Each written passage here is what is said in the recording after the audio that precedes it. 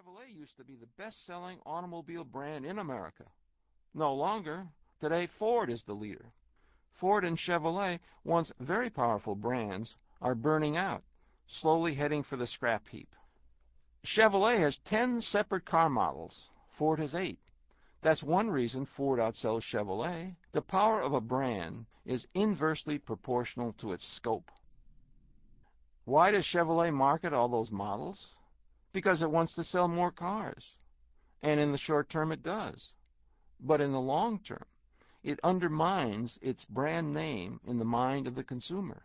Short term versus long term. Do you broaden the line in order to increase sales in the short term? Or do you keep a narrow line in order to build the brand in the mind and increase sales in the future? Do you build the brand today in order to move merchandise tomorrow? Or do you expand the brand today in order to move the goods today and see it decline tomorrow? The emphasis in most companies is on the short term.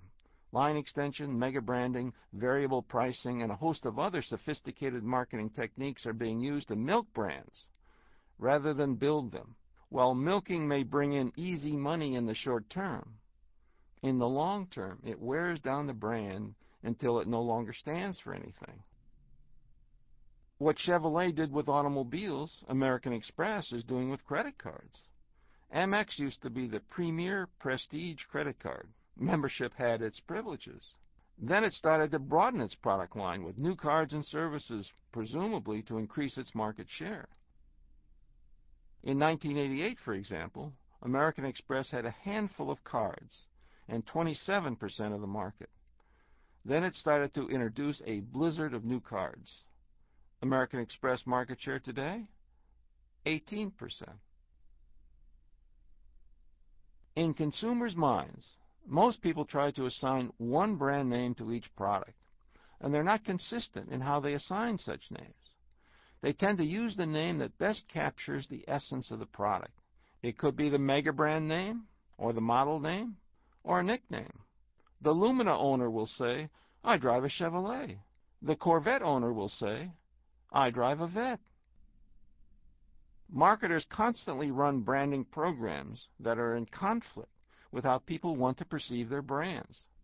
Customers want brands that are narrow in scope and are distinguishable by a single word, the shorter the better.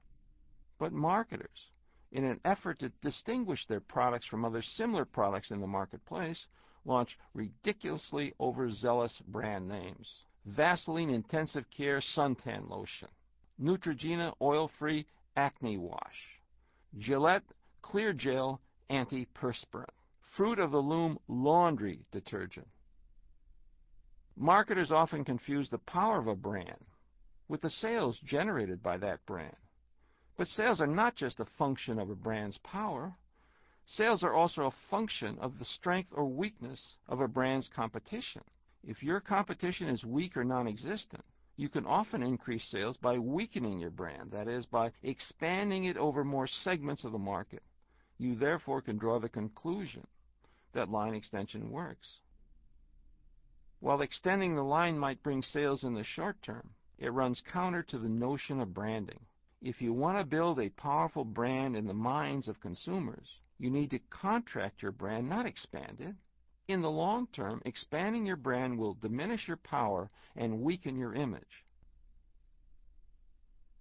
The law of contraction. Every small town in America has a coffee shop. In larger cities and towns, you can find coffee shops on every block. So what do you find to eat in a coffee shop? Everything. Breakfast, lunch, dinner, pancakes, muffins, hot dogs, hamburgers, sandwiches, pie, ice cream, and of course, coffee. What did Howard Schultz do? In an incredible burst of business creativity, he opened a coffee shop that specialized in, of all things, coffee. In other words, he narrowed the focus. Today, Schultz's brainchild, Starbucks, is a rapidly growing chain that does hundreds of millions of dollars worth of business annually. His company, Starbucks Corporation, is worth more than $1 billion on the stock market, and Schultz's share of that stock is worth $65 million. So what can you find to eat in a delicatessen? Everything. Every decent delicatessen prized itself on carrying everything. What did Fred DeLuca do? He narrowed the focus to one type of sandwich, the submarine sandwich. Good things happen when you contract your brand rather than expand it. The first stroke of genius in DeLuca's case was in coming up with a name. Fred DeLuca called his chain Subway. It was the name that no consumer could forget. The second smart move concerned operations. When you make only submarine sandwiches, you get pretty good at making submarine sandwiches. Subway has become the 8th largest fast food chain in the United States. The company has more than 13,000 units worldwide.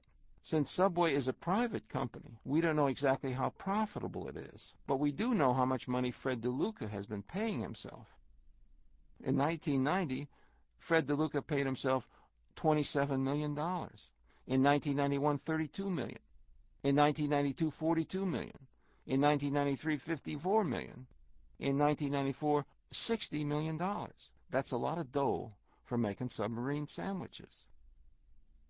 Charles Lazarus owned one store called Children's Supermarket, which sold two things, children's furniture and toys. But he wanted to grow. Lazarus actually threw out the furniture and focused on toys. Good things happen when you contract your brand rather than expand it. First, he filled the empty half of the store with more toys, giving the buyer a greater selection and more reason to visit the store. Then, instead of calling it Children's Supermarket, Lazarus called his place Toys R Us. Today, Toys R Us sells 20% of all the toys sold in the United States, and the chain has become the model for the specialty stores or category killers on the retail scene. Good things happen when you contract rather than expand your business. Most retail category killers follow the same 5-step pattern. 1. Narrow the focus. A powerful branding program always starts by contracting the category, not expanding it. 2. Stock in depth. A typical Toys R Us store carries 10,000 toys versus 3,000 toys for even a large department store. 3. Buy cheap. Toys R Us makes its money buying toys, not selling toys. 4. Sell cheap. When you buy cheap, you can sell cheap and still maintain good margins. 5. Dominate the category. The ultimate objective of any branding program is to dominate a category. When you dominate a category, you become extremely powerful. Microsoft has 90% of the worldwide market for desktop computer operating systems. Intel has 80% of the worldwide market for microprocessors. Coca-Cola has 70% of the worldwide market for cola. And in order to dominate a category, you must narrow your brand's focus. How do you suppose Tom Monahan, Michael and Marion Ilitch, and John Schnatter built Domino's Pizza, Little Caesars, and Papa John's into big, powerful brands? By expanding their menus or contracting them? Good things happen when you narrow the focus. The law of publicity. The birth of a brand is achieved with publicity, not advertising. Anita Roddick built The Body Shop into a major brand with no advertising. Instead, she traveled the world on a relentless quest for publicity, pushing her ideas about the environment. It was the endless torrent of newspaper and magazine articles, plus radio and television interviews, that literally created the Body Shop brand. Starbucks doesn't spend a hill of beans on advertising either. In 10 years, the company has spent less than $10 million on advertising, a trivial amount for a brand that delivers annual sales approaching $1 billion. Walmart became the largest retailer with sales approaching $100 billion with very little advertising. A Walmart sibling, Sam's Club, averages $45 million per store with almost no advertising. On the other hand, Miller Brewing spent $50 million to launch a brand called Miller Regular. The brand generated no publicity, almost no perceptions in the minds of beer drinkers, and very little sales. $50 million down the drain. There is no publicity potential in a regular beer with a line-extended name like Miller. In the past, it may have been true